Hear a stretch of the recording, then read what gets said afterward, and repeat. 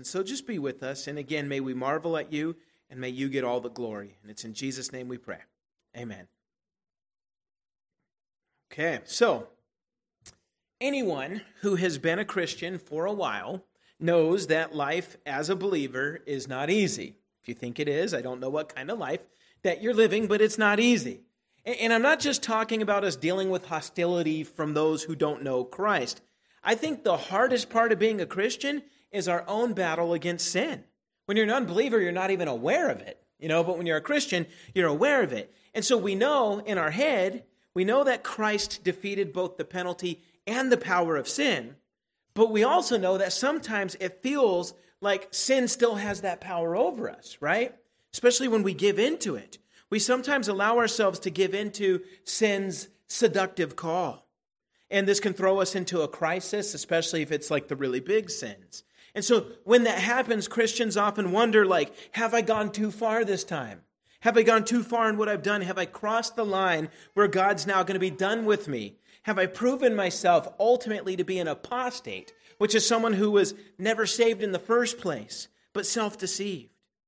And see, those kind of questions plague us because I think, it's just my opinion, but I think I'm right on this. I think that personal sin in the life of the believer is probably the biggest contributor to our doubting of God. It's not what the world says. I think it's our own sin. That when it's happening in our life, it contributes to our doubt, makes us doubt God, it makes us doubt our salvation. But there's good news. And that good news is the point of the text. And so here's the point of the text. When a believer falls hard, there is a way back. When a believer falls hard, there is a way back. Now, of course, that presupposes that a believer can fall hard, okay? And the text is going to show us that for sure. It's going to show us this in two events in Abram's life. And really what you have in these two events are two problems. Two threats to the promise that God made to him. And in the midst of each of these two problems, there's a right way and there's a wrong way to deal with it. And one part, he's definitely going to deal with it the wrong way. But I don't want you to get me wrong. This text is not about telling us that by doing the right thing, that's what makes us right with God. No, you'd miss the point. Instead, here's what you're going to see in this text. What it's going to show us is that your proximity to God is exactly what will determine whether you do the right thing or the wrong thing. Think about that. Your proximity to God is what will determine whether or not you're going to do what's right or what's wrong. And just think about it. Nobody who is actively in the process of drawing close to God and being in God's word and just ever getting closer and closer to him, that person's not the person who's all of a sudden going to do the worst thing. That's just not how it works. Usually there's a trajectory away from God before somebody does the worst thing. And also, no one who's been drifting further and further away from God and from his word and from his people is going to be a paragon of Christian virtue. No, that person's going to be the exact opposite, right? And so proximity to God, as I said, it's our proximity to God that determines whether or not we are going to live as those who are set free from sin or if we're going to act like those who are still in bondage to it. And again, the life of Abram definitely shows us this, but it also shows us the good news that when a believer falls, there is a way back. So I need to get us to where we were, like where we are. So I need to quickly review what we saw last time. Last time we looked very closely at the call of Abraham or Abram at this point. And what we saw is that in Abram, God was starting to fix everything that Adam broke. In fact, in chapter 12, verses 1 through 3, it intentionally went out of its way to show us that God was beginning to reverse the curse in some sense. Just a couple examples. In Genesis chapters 1 through 11, 5 times the word curse is used. But when God calls Abram in chapter 12, verses 1 through 3, 5 times blessing, which is the opposite of curse. 5 times blessing is used. The fall cursed the ground or the land, yet Abram is promised land that would be tended by God himself. The fall led to the cursing of Satan and his seed, that Satan and his seed are cursed, and yet this call of Abram says those who bless Abram will be blessed. So through Abram, you could be blessed rather than cursed. Okay? And what that means is Abram was going to be related in some way to the seed of the woman that was promised in Genesis 3:15, who ultimately would defeat Satan and defeat the curse.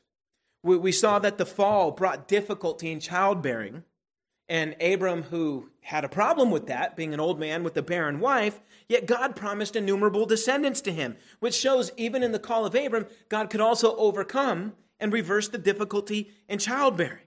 I mean, something like that's no big deal for God. And we also saw that even kingship was tied into this promise to Abram, because through him and his seed, all the nations of the earth would be blessed.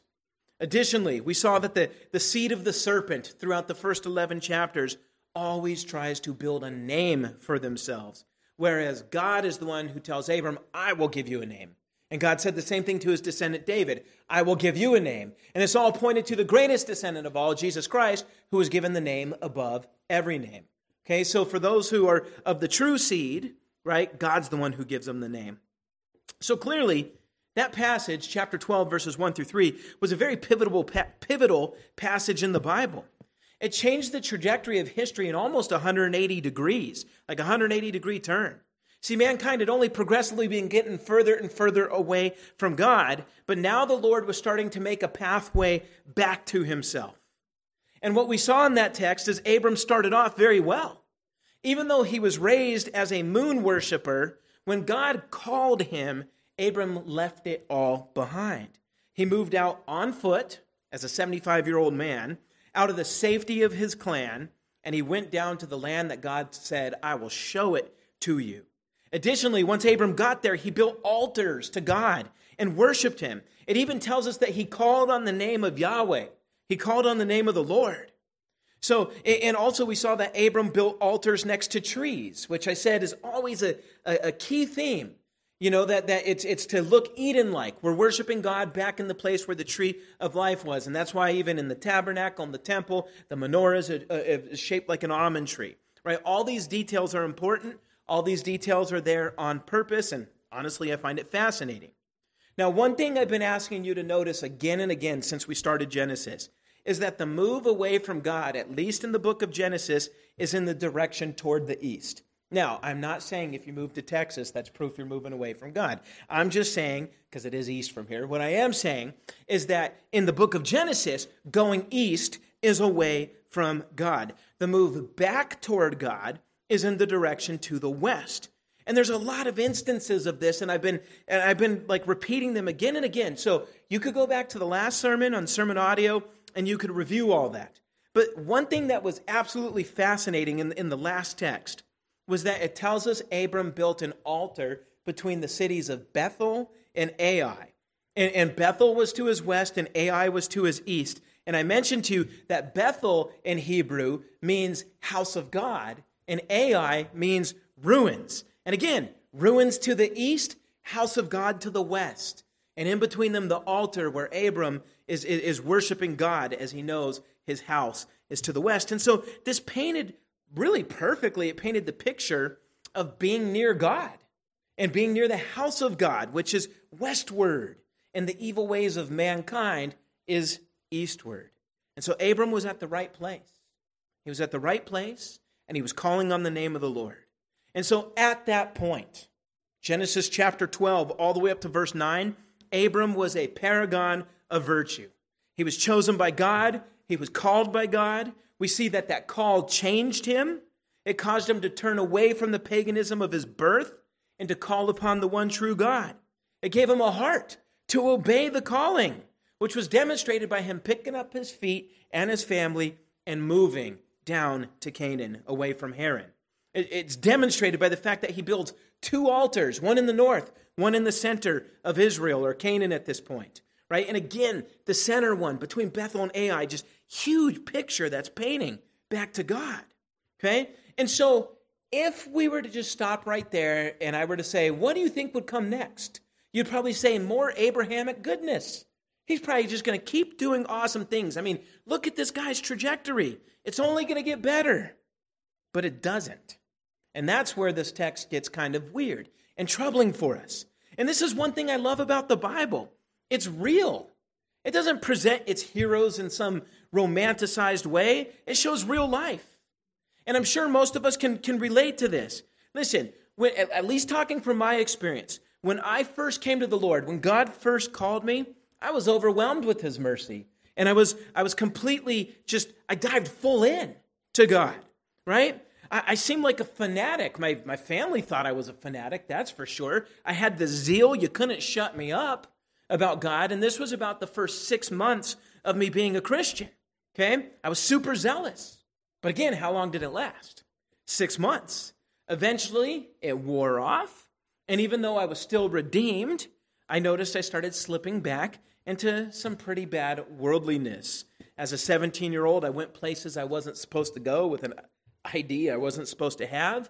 I did things I wasn't supposed to do. I fell into some false doctrine I should have never believed. I hung out with people that I should have never hung out with. And so my progress in the Lord was halted for probably about a year and a half. But then later, I turned back from that nonsense and reacquired a lot of that original zeal and started to grow and grow again.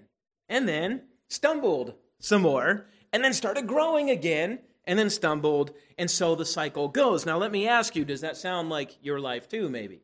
Does that sound familiar for the Christian? And it's frustrating, isn't it? Now, the Bible calls it progressive sanctification, where we're becoming more like Jesus, but it's kind of a roller coaster ride up there. We got our heights and then a short dip, and then we climb more. That's just the way it goes. But it's frustrating, very frustrating. Well, that frustration is going to make you relate to our text, I think, very well tonight. Why? Because even though Abram ended on a good note early in his faith with that early zeal in chapter 12, verse 9, he's immediately going to mess up pretty bad. He's going to mess up probably worse than any of us in this room have ever messed up, and yet this is God's guy. This is the guy that God is going to pretty much bless the nations through. And so Abram's going to mess up, but he's going to find his way back. And in the midst of it all, God is still with him. That is why grace is amazing. Even Abram, this guy who God's going to bless the nations through, even he needed to be saved by grace. This man that God uses to start to pave the way back to salvation, he was a flawed man, just like the rest of us. He was a sinful man in the care of a gracious God, and that's all of our story too, isn't it? And praise God for that. So, I think with all that buildup, I should probably get into the text rather than dangle this even any further. And so, the last thing we saw was after Abram built that altar in the center of Israel between Bethel and Ai, he then goes down south to the Negev, which is the desert region of Canaan or later Israel. Our text picks up right there. Now, I said at the beginning, our text shows us that when a believer falls hard, there is a way back, and the text is going to show this through two events. In each event, there's a problem or a threat to the promise. And then the question for us in the text is, what does this man of God, what is this man who's called by God, what does he do? Well, let's see with the first problem event. What is the problem? Look at the first part of verse 10, just the first part. Moses writes this: there was a famine in the land. Problem, right? God just got done promising Abram that he will inherit this very land. God told him he would make a great nation out of him, that he would have many descendants, that he would possess this land. Well, when God makes a promise, and I think if you've walked with God long enough, you know this. When he makes a promise, there's usually a lag between promise and fulfillment. And in between that gap of time, a lot of tests of faith come, trials and tribulations. See, God did not tell Abram exactly when he would fulfill this promise. He did not promise that there would be no hard times, that there'd be no tests or trials or tribulations before it's fulfilled. In fact, God almost always brings trials and tribulations because he uses that to mature us, to build us before he fulfills the promises. For example, if I promise my 9-year-old daughter my car, hey, you're going to have my car one day, doesn't mean I'm giving her the keys right now. If I gave her the keys right now, not only would she destroy the gift, she'd probably destroy herself in the process. Okay? So guess what? I made the promise, but she's got to grow up a little bit. She's got to get taller so she can see over that steering wheel. You know, she's got to get a little bit of life experience and you know, go through the DMV's training and deal with those people in those lines being rude next, you know, and all that. And then after that, I could give her my keys. And then she could start driving, right? The point is, if God gives the promise right away, sometimes you're like the 9-year-old with a car. That's not good, right? So there's a reason why God delays it. Well, anyway, this threat, this famine, this test in between the promise and fulfillment, this was a real threat. A famine means there is not enough food or water for Abram, his wife, his nephew, and his servants and his livestock. If he starves to death or his wife starves to death, so much for a nation coming from him. So much for him inheriting a land that killed him with starvation. So, of course, Abe has a decision to make. Now, if we were to read no further and I were to ask you, what do you think Abraham should do? You're all going to say the right thing. You're going to say he needs to trust God. God made a promise. And even if it doesn't look good, you trust God. If we really trust God, then we know he has to keep his promises. God can't lie. And so even if there is a famine, you tell Abraham, hey, buddy, you know God's going to keep you alive. He's going to keep your wife alive. He has to. Lot might die. No promise was made to him. But, he at least has to keep you and Sarai alive. And not only that, the famine can't last forever. And so God will find a way to preserve us here. And that would be the right answer. And that is what, as a biblical counselor, I have to remind people of all the time in counseling. See, faith is not just believing that God exists. Even unbelievers believe God exists. I know that sounds contradictory, but Romans 1 says they just suppress what they already know. Okay? Faith isn't believing God exists. Faith is trusting him. Do you believe what he says in his word? Do you believe his promises? If you believe he could save you from your sins and his own wrath, if God could save you from pretty much burning in hell because he's a holy God, he's righteous, you're a guilty sinner, if he could save you from that, then he could save you through whatever famine or difficult problem you're going through. Because my point is, a famine or whatever your circumstance is finite and compared to your infinite problem of sin.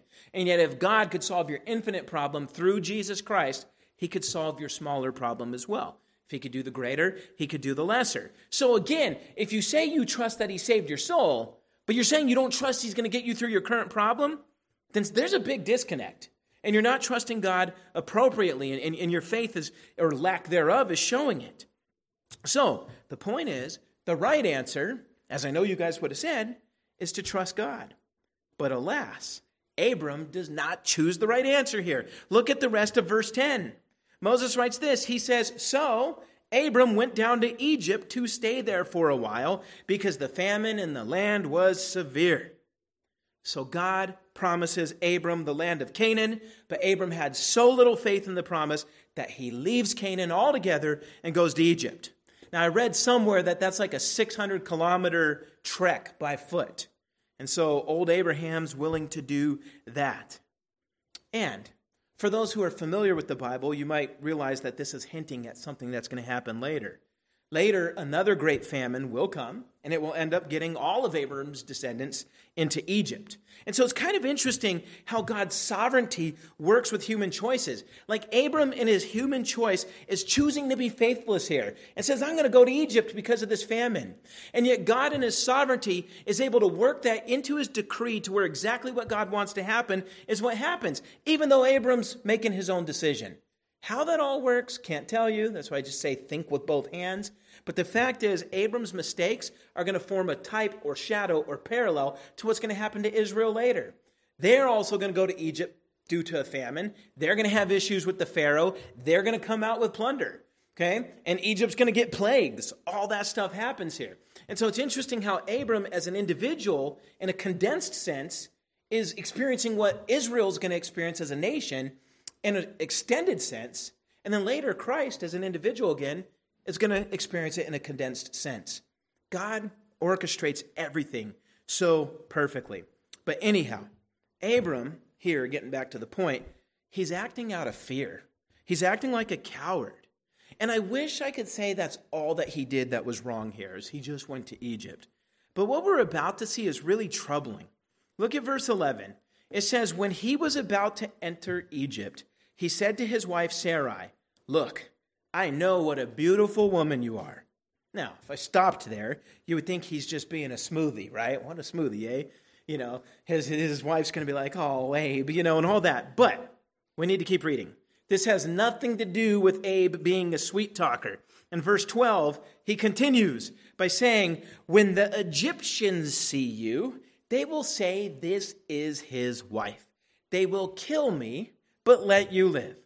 In other words, Sarai, you may be old, but you still have a certain degree of hotness that is dangerous for me. Okay?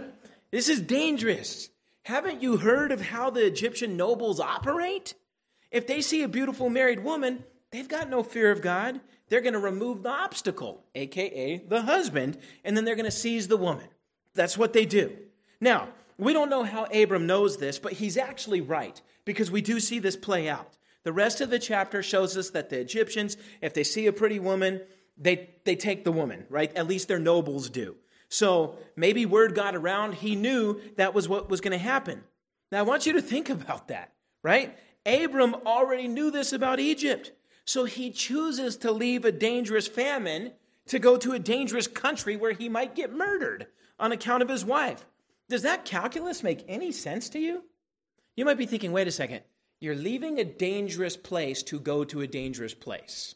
Here you might starve, there you might get murdered. I mean, it just doesn't make any sense, but it actually does when you think about sin, okay? Think about it this way. Humans have no control over a famine, and we don't think we do. We know we can't make it rain. We know we can't make seeds grow. We know we can't do any of that stuff. But when you're going into a dangerous social environment like the hood, you think that, well, with my street smarts, I got some control, right? So it's the idea that I can't control that, but I can control this. I would rather be somewhere where I have one hand on the steering wheel rather than be in a place where I completely have to trust in God. That's bad.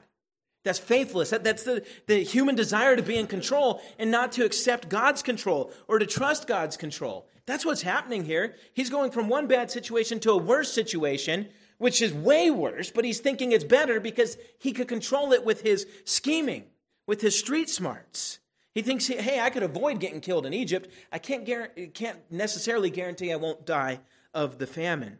So it's faithless. The problem with this thinking is he would rather enter a dangerous situation where he could trust his own power than remain in the situation where he has to trust in God's power to fulfill his promises.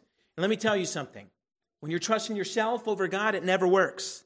It never works.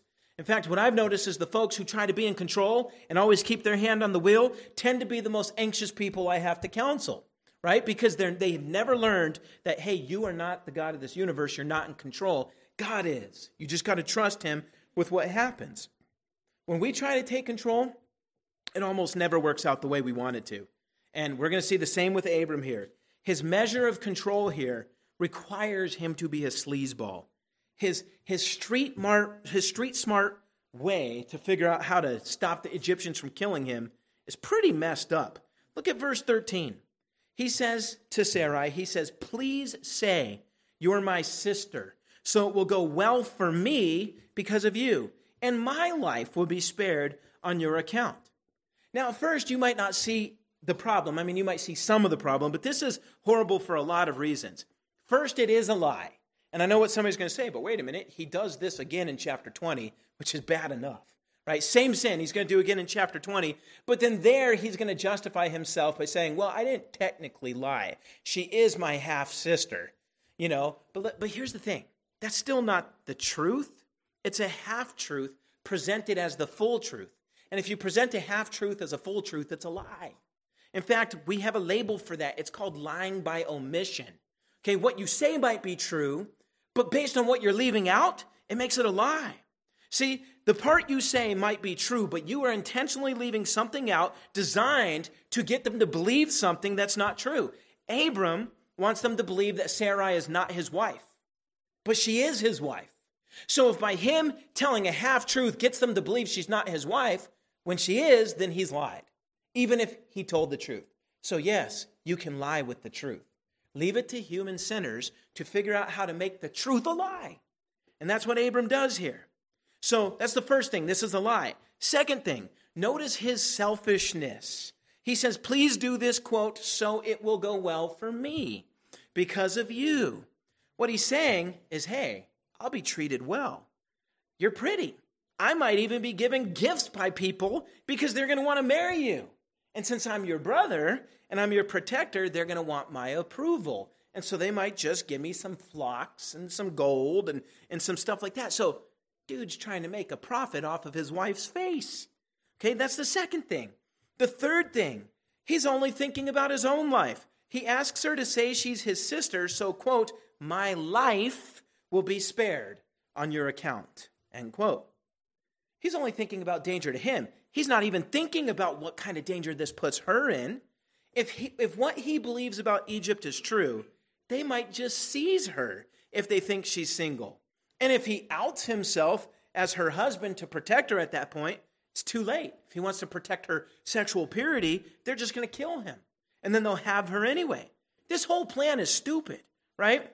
So what he's saying is, to save me, just tell them you're my sister. Let's create a scenario where they won't try to hurt me, but you have that risk that someone might take you as their wife, and they might sleep with you. And that's going to make them all complicit in adultery. Now, scholars have rightly pointed out that in this scene here, Abram is acting like Adam. See, when the serpent arrived, Adam did not step in to protect his wife. He left her in a vulnerable position. And we know what happened with that. Well, Abram's not stepping in to protect his wife here. He's actually the one putting her in the compromised position. And the result is horrible. Exactly what he believed these Egyptians do came to pass. Look at verses 14 and 15. Moses writes this. He says, when Abram entered Egypt, the Egyptians saw that the woman was very beautiful. Pharaoh's officials saw her and praised her to Pharaoh, so the woman was taken to Pharaoh's household. So apparently she's pretty enough for the Egyptian leaders or princes to say, Pharaoh, you got to check this lady out. You're going to want this one. And then Pharaoh's like, all right, get her for me, right? And that happens. And the Hebrew word that says she was taken to Pharaoh, that word taken is lakah. That means to be taken in marriage, okay? Abram's plan backfired. Another man married his wife. And just in case you doubt me, look at verse 19. We're going to get to it later, but Pharaoh, when he's rebuking him, says, I took her, past tense. I took her as my wife. He took her as his wife. Okay, so listen, this isn't like a Disney movie where it looks like that's going to happen, but at the last minute, the good guy comes in and prevents this. No, the Pharaoh actually took her and married her, and she went and lived in his home as his wife. Okay, you can imagine what that means. Okay, the text does not specify how long he had her as a wife, but listen, if he took her as his wife, he slept with her. Okay, and in chapter 20, when this happens again, it goes out of its way to let you know that Abimelech doesn't sleep with her, because there's something way more on the line in chapter 20. But I'll explain that when we get to chapter 20. I'm not going to give that away now, okay? But here's the thing. Abram, who knows how long this is going on, but nobody in the ancient world, nobody in the current world takes a wife, marries her, and then says, we're not going to consummate the marriage. If it's his wife, he's consummating the marriage. There's only one man in all of history that took a wife and didn't consummate for some time, and his name was Joseph, and he married Mary, the mother of our Lord. Otherwise, a guy takes a wife, they're consummating. Conjugal rights, okay? So Abram, to save his own skin, was willing to let his wife become the wife of another man. I couldn't imagine, as a husband, putting my wife in that situation and then keeping my peace knowing that she's with another dude. That would just drive me nuts. There would be war. Anyhow, yet, verse 16, you would think, okay, maybe Abram's going to wise up at this point. God, I hope this isn't where the stereotypes come from, but Abram got rich off this arrangement.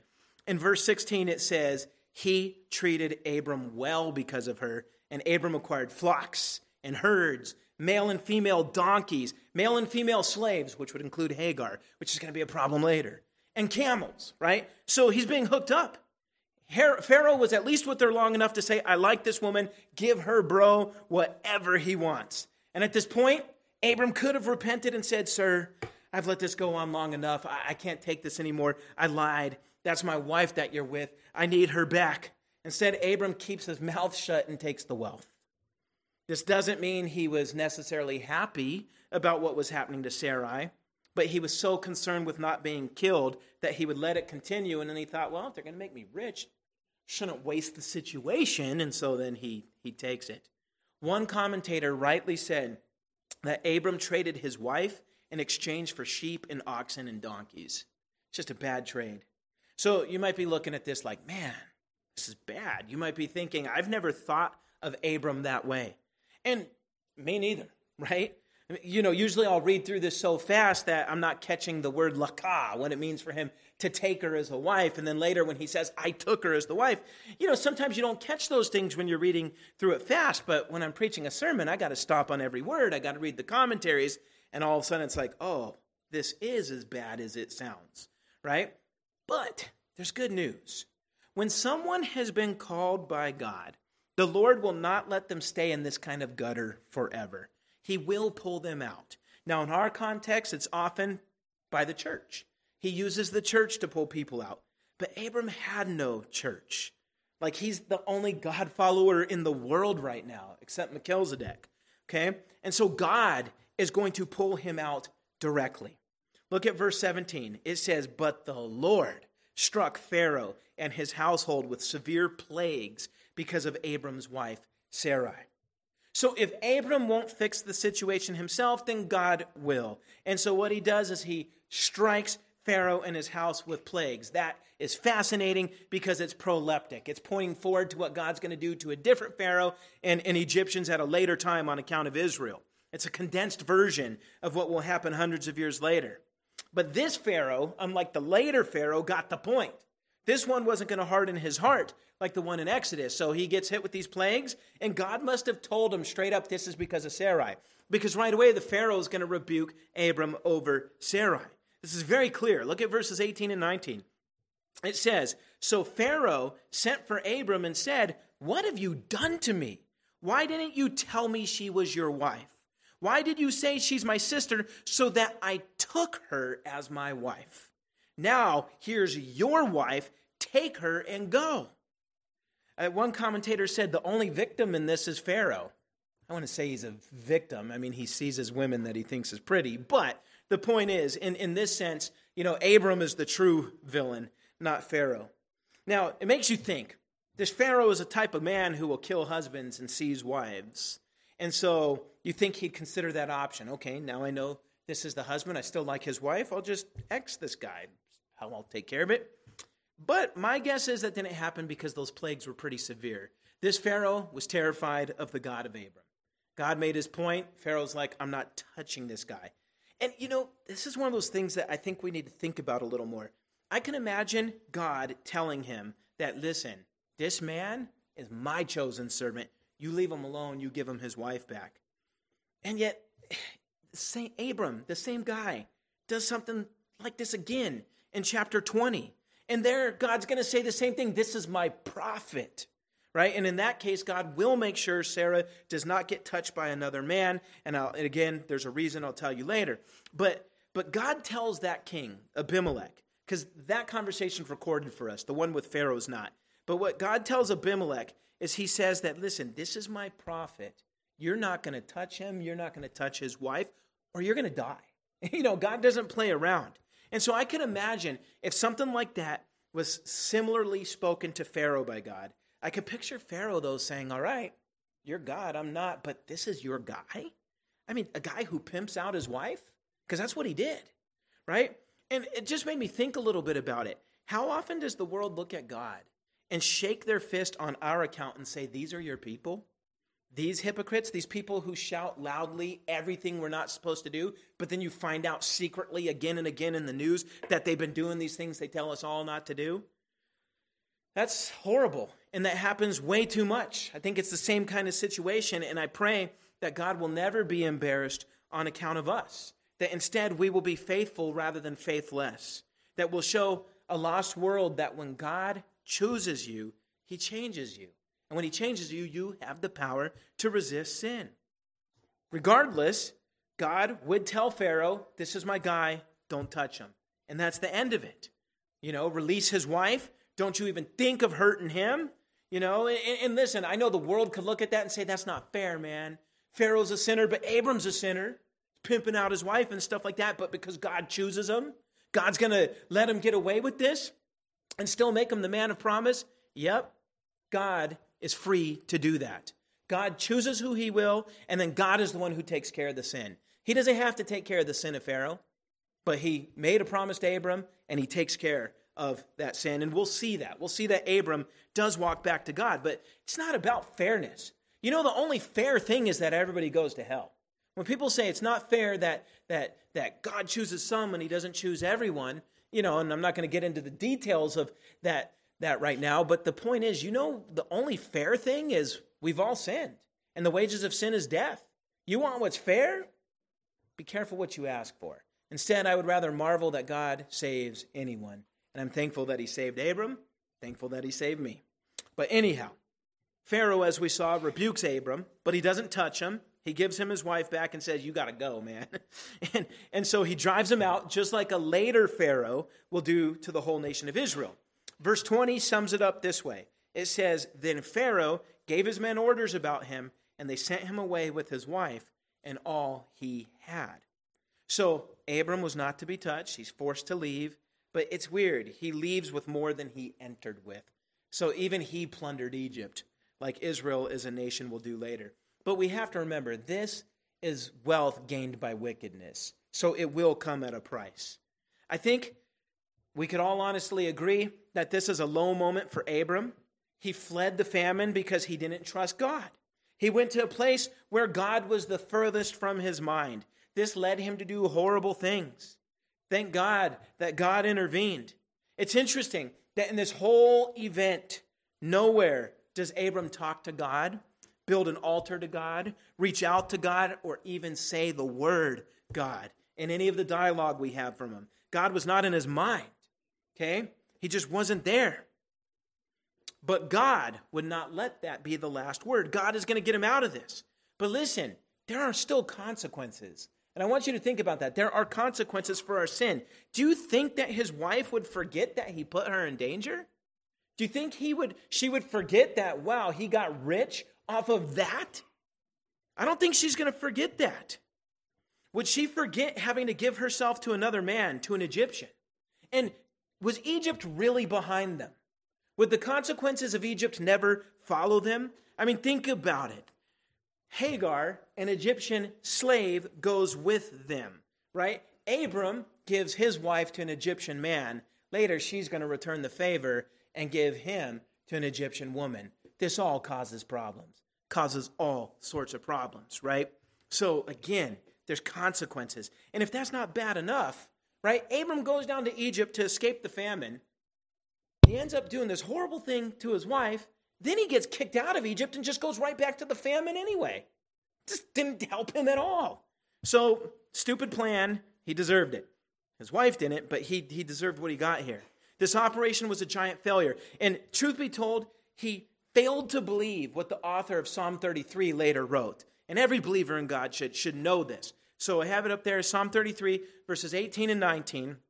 He says, but look, the Lord keeps his eye on those who fear him, those who depend on his faithful love, to rescue them from death and to keep them alive in famine. So think about that, right? We trust that, hey, if we fear God, he's not going to let Pharaoh kill us, and he's not going to let us starve to death in Canaan. But Abram did not think this way. If he thought this way, he would have never gone down to Egypt, and this horrible event would have never happened. But his lack of faith, right, at this point is indicative of his character at this point. He was that new zealous believer that we read about last time, but this was his first hard fall, and he fell hard, right?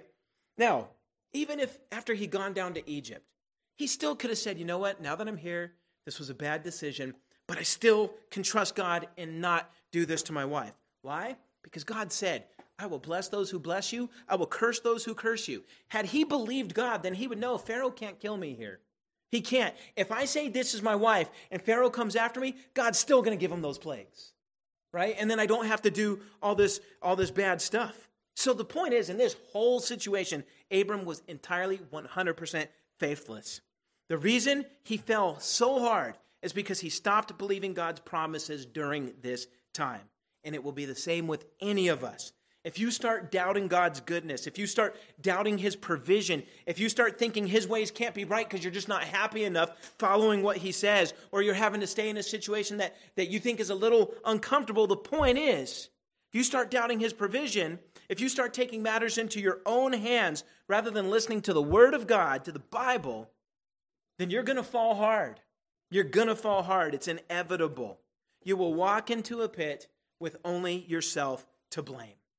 Again, a lot of times when people come to me and like their whole life is out of order, sometimes it's not their fault. But a lot of times, you start listening to them and it's like, wow, you're the one who set the bomb off.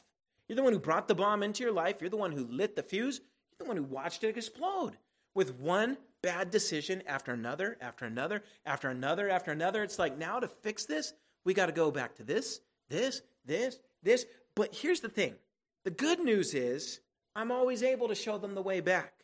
And we see that with chapter 13, with Abram. There is the way back. And it's actually very simple. It's the same way back for him as it is for us. You have to go back to God. You have to go back to faithfulness. And so we see this play out in the second event, in the second problem. So let's look to chapter 13 to see this. Look at verses 1 through 4. Moses writes this. He says, Abram went up from Egypt to the Negev, he, his wife, and all that he had, and Lot with him. Abram was very rich in livestock, silver, and gold. He went by stages from the Negev to Bethel, to the place between Bethel and Ai, where his tent had formerly been, to the site where he had built the altar. And Abram called on the name of the Lord there. This is why, guys, you can't just always stop at the end of a chapter. Can't you tell that this was meant to be read in light of what just happened? Okay, he fell hard, but this shows the way back. First, he goes back the way he came. He leaves Egypt and he goes to the Negev, right, which was that southern part of Israel or Canaan. It tells us that his wife, himself, his possessions, and Lot were with him. Of course, that means Lot was down there in the last event, but he wasn't mentioned because he had no role in it. And Sarai's there in this event, but she won't be mentioned because she's got no real role here. The role in this chapter is going to be Abram and Lot, okay? But the point is he's going back. In verse 2, Moses intentionally points out Abram's wealth. It says he was very rich, okay, in these animals and money. But the problem is actually going to come from this wealth. And we'll see that in a few minutes. Even though he keeps the wealth that he got from sin, it's going to come with its problems. So keep that in the back of your mind. It then tells us in those first 4 verses that he goes in stages. So he gets to the Negev, but then he goes in stages from the Negev back up to that center part of Canaan. So that lets us know this took time. Now, the most important detail is what it tells us in verses 3 and 4. It tells us he went back, quote, to the place between Bethel and Ai, where his tent had formerly been, to the site where he had built the altar. That is where things ended on a good note last time. And if you remember, as I already said, Bethel means house of God. Ai means ruins.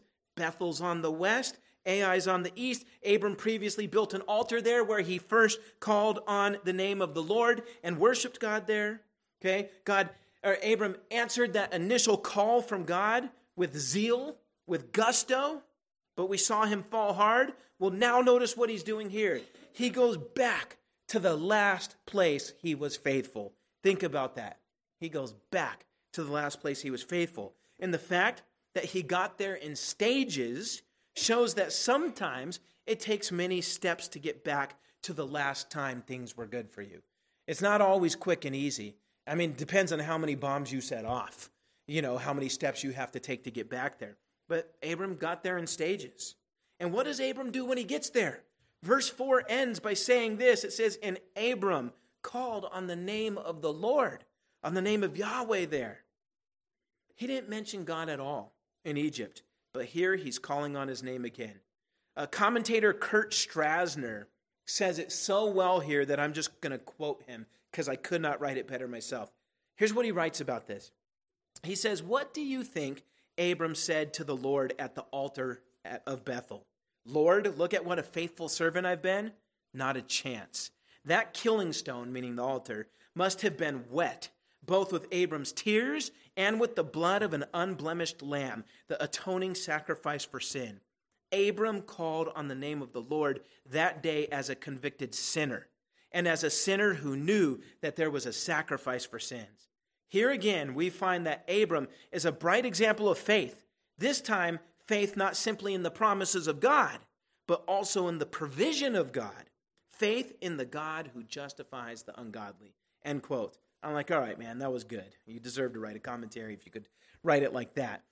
And here's the thing. This proves the point that I'm saying, that these two events together really do point out the truth that when a believer falls hard, there's a way back, because we just read the way back. Abram went back to the one place that he knew the presence of God was at. He went to the one place where he knew a sacrifice could be made. He went to the one place where he could look west and think of God and the presence of God, and at the same time he could look east and be reminded of what a life away from God means. It means ruin. Now, yes, Abram's marriage is not going to be good at this point. His life's not good. We can assume the famine is still going on at this point. And now those larger flocks, that wealth, is going to be a burden. Yet rather than feel sorry for himself or angry at God, why'd you give me all these flocks? No, rather than being angry at God, he runs back to the one place he knows he will find God. Rather than thinking his new problems are out of God's control and he has to take matters into his own hands, no, he clings to God.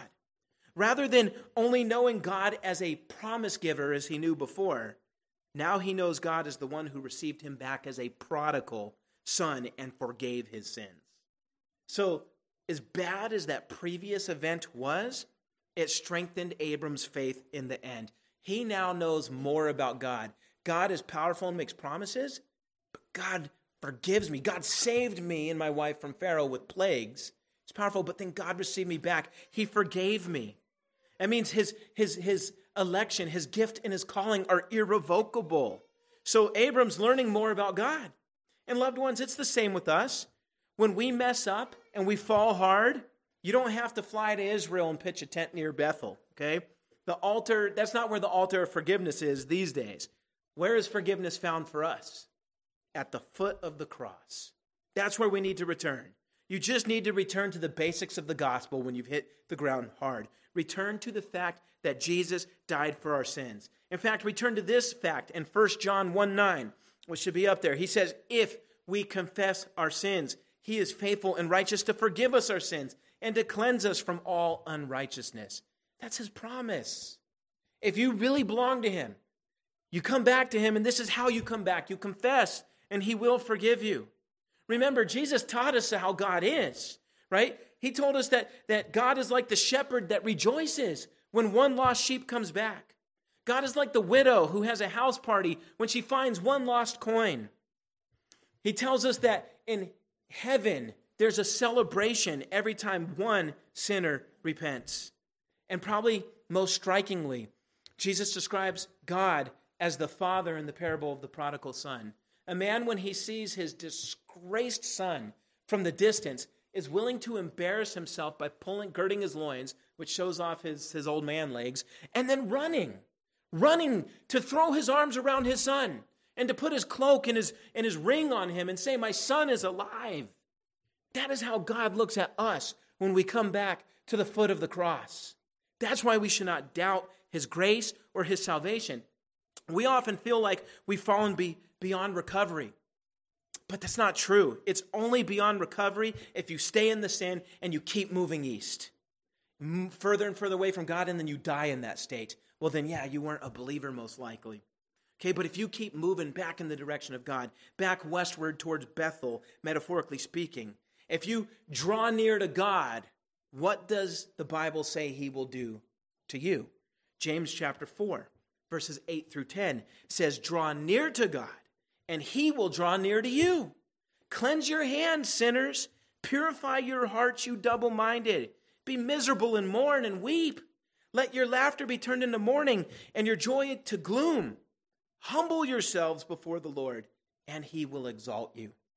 Okay? So draw near to God, he'll come near to you. Mourn over your sin. Hate the fact that you sin like that. Humble yourself before God, admitting he's right, and move back to him. Obey what his word says. You draw near to him, he will draw near to you. And when we come back to God and we bask in that love and forgiveness, it changes us. It wises us up. That's what repentance does. It's as I said earlier, look, when you are close to God, it changes everything. Your proximity to God, it dictates whether or not you're going to do good or evil.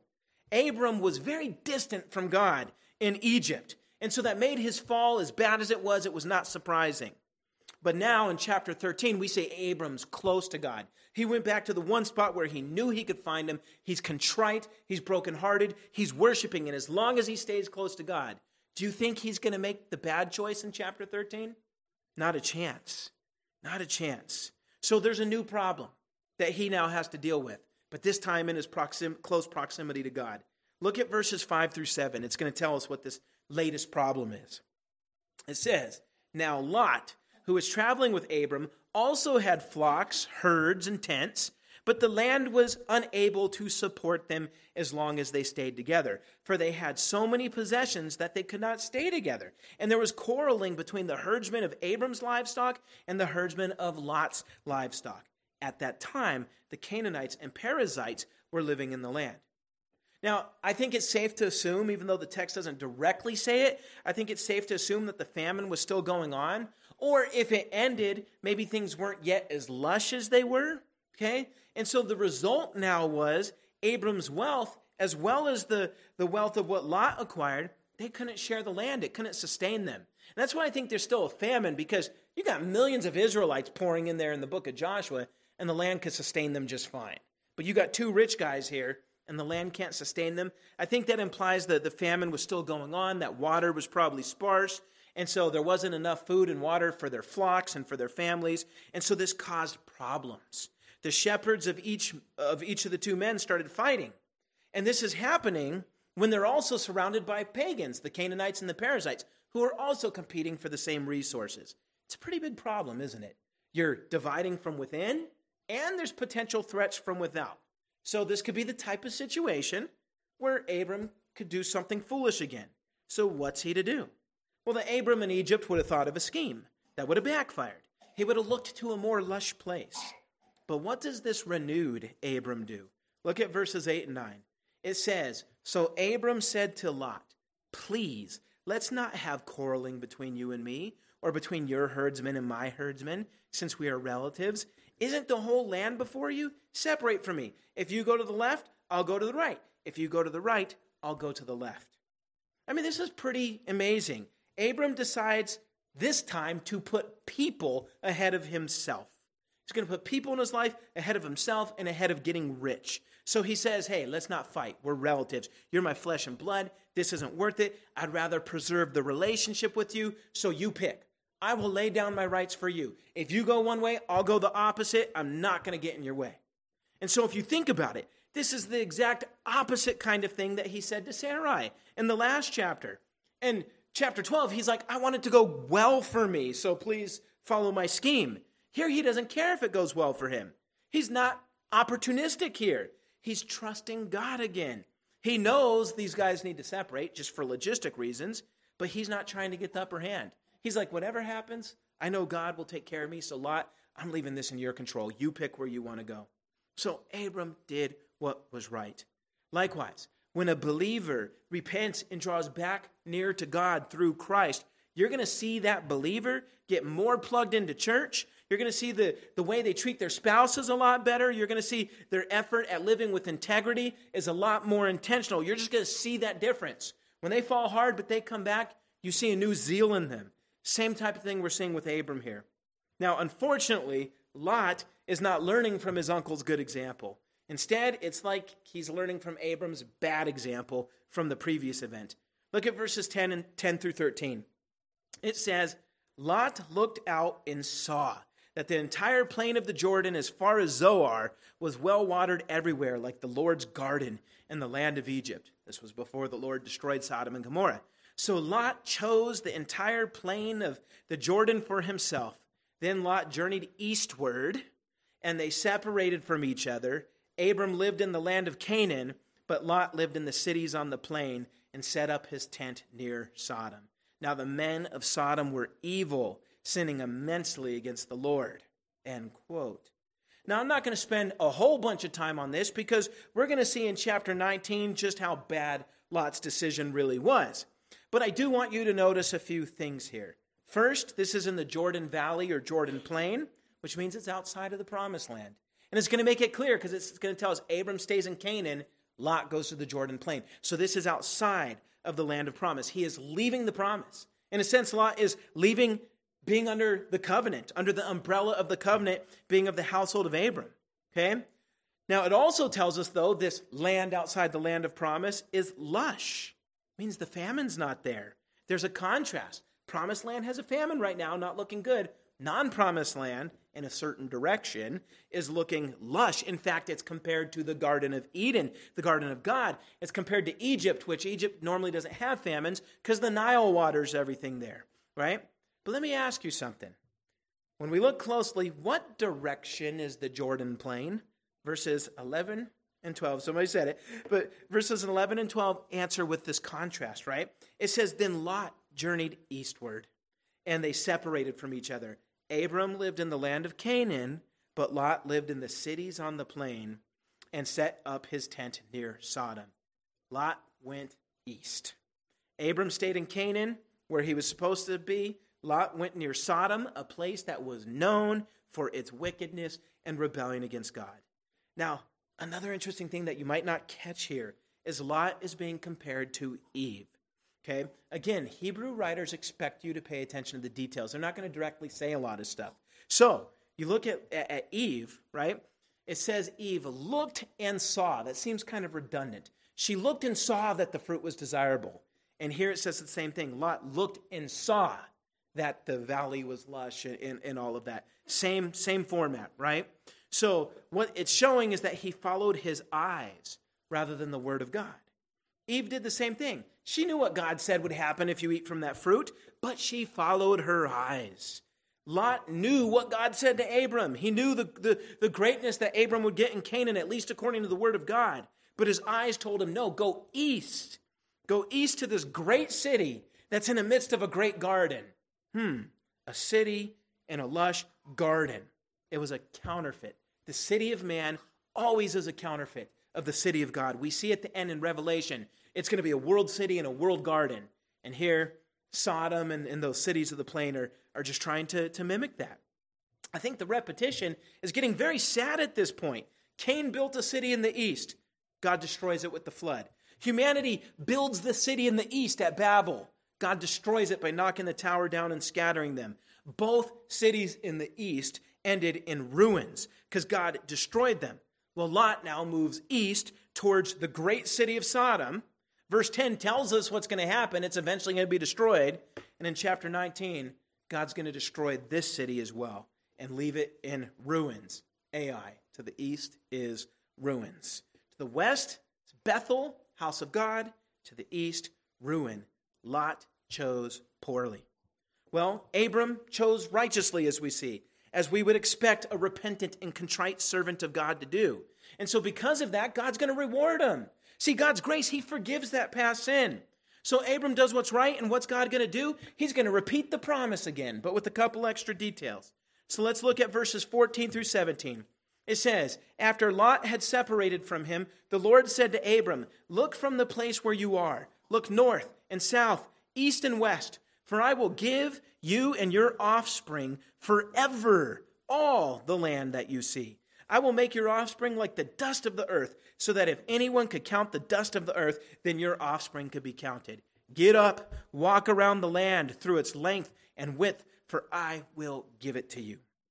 In other words, I promised you this land before, Abram. I'm telling you again, this land is going to be yours. It's going to be your descendants' land as well.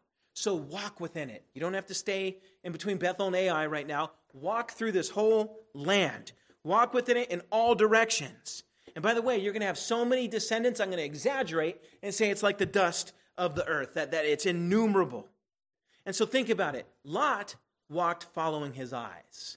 Abram is walking with the eyes of faith. God says, go east, west, north, south in Canaan.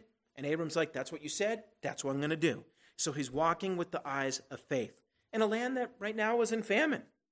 Now, one thing I do want to point out is just a little side, is God promised this particular land to Abram and his offspring, which his offspring we know is quite clearly Israel. Now, looking at the text, how long is this promise supposed to be in effect? How long is Abram and his descendants supposed to have this particular land? Let me read verse 15 again. God says, for I will give you and your offspring forever all the land that you see. And just in case forever might be a bad translation, it's not. It's the Hebrew word ad olam, which means unto eternity or forever, right? Or unto the ages upon ages upon ages. There's different ways to translate it, but it means it has no expiration date. So I say that because believers need to stop spiritualizing this. They find every which way to say, well, that was Old Testament. Jesus came. This doesn't matter anymore. Listen, Israel matters. It mattered then. It matters now. It will matter in the future. And it's going to matter forever. I'm reading a book called Israel Matters. It's excellent, written by an Anglican. He hits it really well. See, this land was given to Abram, and what's interesting here is it's not just given to his offspring. God says, I will, quote, give you all the land you see. Now that's interesting because Abram never received the land. The book of Hebrews, chapter 11, tells us he didn't receive the land. I mean, he bought a little plot to bury his wife, okay? But he didn't inherit Israel, yet God just said, I will give you the land forever. How could Abram get the land forever? And then, of course, he dies and he didn't really get any of it. Did God not keep his promises? Or what is this pointing to? It's an important R word, resurrection.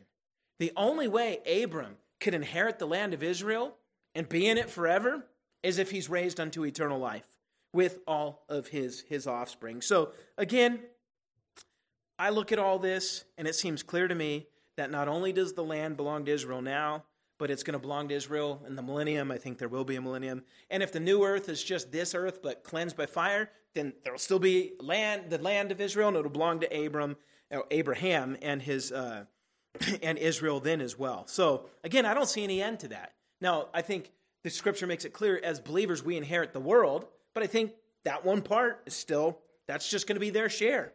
Okay, and people could argue with me about it, but there's no way to get around that other than spiritualizing the text. Anyway, apart from that, let me jump back to the text. Verse 18 ends on a high note. As Abram wanders the land at the command of God, he will settle near trees again and build an altar, faithfully keeping with that theme of a new Eden. And it says this, it says, so Abram moved his tent and went to live near the oaks of Mamre in Hebron, where he built an altar to the Lord. So he settles somewhere else near these trees, but he's still worshiping the true God. That worship is only growing. And let me tell you what's encouraging about this. You might be thinking, okay, this is good. But what's going to happen in the next chapter? I don't want to be let down again. Next chapter, his feats of faith get even bigger, dude. He's the real 300. Let's just put it that way. There's going to be an army, and he's going to have 300-something dudes, and they're going to just go and, they'll be like, what's up? And then in chapter 15, it gets even bigger. And that's where it tells us Abram gets justified by faith. So things are just going to keep getting better, and then chapter 16 is going to happen. But the point is, we at least got one more sermon where we're like, yes, keep going, Abe. And then we'll have another letdown. But thank God we're saved by grace. Okay, so he's on a roll is what I'm saying. This is the start of a good roll. And so what I say unto you is if you want to be on a good roll, then keep close to God. Keep close to his word, the Bible. Keep close to his church. Serve God by evangelizing. Serve God by using your gifts in the church. Serve God by supporting the Great Commission. And serve God by helping the poor and the vulnerable, because we're commanded to do all that, right? When you are found close to God in his proximity, then you will be found doing the righteous things of God. Now, if you have started to stray from God and you're moving away from him, then just turn back. Our text tells you that, just turn back. Go back, right? As long as you're alive, you could always turn back. It's as I said, the point of the text is when a believer falls hard, there's a way back. And the way back is always the same. It's through the gospel. It's through the cross. Just come back to Christ. And when you're tempted to doubt your salvation, like I've just done things too bad, Christ will not take me back. Remember Romans 8, verse 1. Paul writes this, therefore, there is now no condemnation for those in Christ Jesus. That's written by a guy once guilty of murder, killing the church. And yet in Christ, there is now no condemnation. So don't let your doubt get you. When you're back at Christ and back at the foot of the cross, where you're supposed to be, everything's covered, and you know that, right? But for those who are currently moving away from Christ, going more and more eastward, more and more into the wilderness, further and further towards Sodom, then maybe you should doubt your salvation. Because there are many warnings in Scripture that tell you you might be an apostate, somebody who never really believed in the first place. And 2 Peter chapter 2 says, for that person, eternal punishment's worse than for the person who never claimed to believe at all. It's worse to say I'm a Christian and then walk away from it than to just never say you're a Christian at all. Now, there's a lot of warnings like that in the Bible. And those warnings are meant to get the real believers to repent and stop playing with fire. Those whom God has chosen, they will make it to the end. And one way God gets them to the end is with those warnings, right? They help us turn back, like we saw Abram turn back. But for the people who aren't truly saved, and they hear these warnings and they're not moved, and they're like, that's stupid, and they keep moving more and more eastward, well, then it proves they were never saved. So those passages serve the function of identifying them and identifying us when we come back to the Lord. So again, this text reminds us of this. It encourages us that there's always a way back. And it reminds us that if God can begin to save the world through a guy like Abram, then God can save us and he can use us too. I mean, if God could use him, he could use us as well. Now, we know Abram is super important in redemptive history, and Jews and Gentiles are more or less grafted into his covenant. He's the spiritual father of the Gentiles, the physical father of the Jews. So Abram's super important. But his sin here shows us something really important, and it's that even though Abram's huge in the grand scheme of things, he is not the seed of the woman. He's a sinner like us who needed the same Savior that we needed. And so really what the story of Abram does is it points you forward to Christ in two different ways. One, God promised that all the nations will be blessed through Abram's seed. It's both talking about Israel, but then specifically the one chosen one that comes from Israel. And all the world will be blessed because that single servant of the Lord will save both Israel, as we saw on Sunday, and he will save the Gentiles. So it points to Christ just through the promise. You often hear us say that every text in the Old Testament makes a beeline to the gospel. It does. It all points to Christ. But this also points to Christ in another way, right? Since Abram is so flawed, he can't be the one through whom salvation ultimately will come. It means there must be another. And so we look for that other, and we read the drama of Scripture as it unfolds, and finally we get to that other. We get to Jesus Christ. And so I say all that. So if there's anybody here who does not know the Lord, understand this. Right now, you are doomed. You are in your sins. One day, you'll stand before a holy and righteous God. But listen, he sent a Savior. He sent a Savior to remove and reverse the curse. So if you come to Jesus who died in our place on the cross to forever remove our sins and forgive us of our sins and cleanse us of our unrighteousness, and Jesus rose on the third day, right, to give us the credit of his righteousness. If you come to him and turn away from your sin and believe on him, you will be saved. And it will prove that you are one who God has chosen. Sometimes people will be like, well, how do I know that I'm one of the ones that God wrote my name in the Lamb's book of life in eternity past? If you believe on the Lord with all your heart, then you are one of those. That's how you know. It's that simple. So turn from your sin. God gives a real invitation to everyone. So turn from your sin. Come to God, repent, believe, and you will be forgiven. And then if you ever fall hard, you come back to the cross. Just like we saw Abram go back to that altar, right? It's that simple. So don't walk out here still in your sin. If you have any questions, come talk to me. What we're going to do is we're going to pray, and then we'll be dismissed. So let's close in prayer. Lord God, we just thank you so much for you being God and for you really giving us a text like this where we see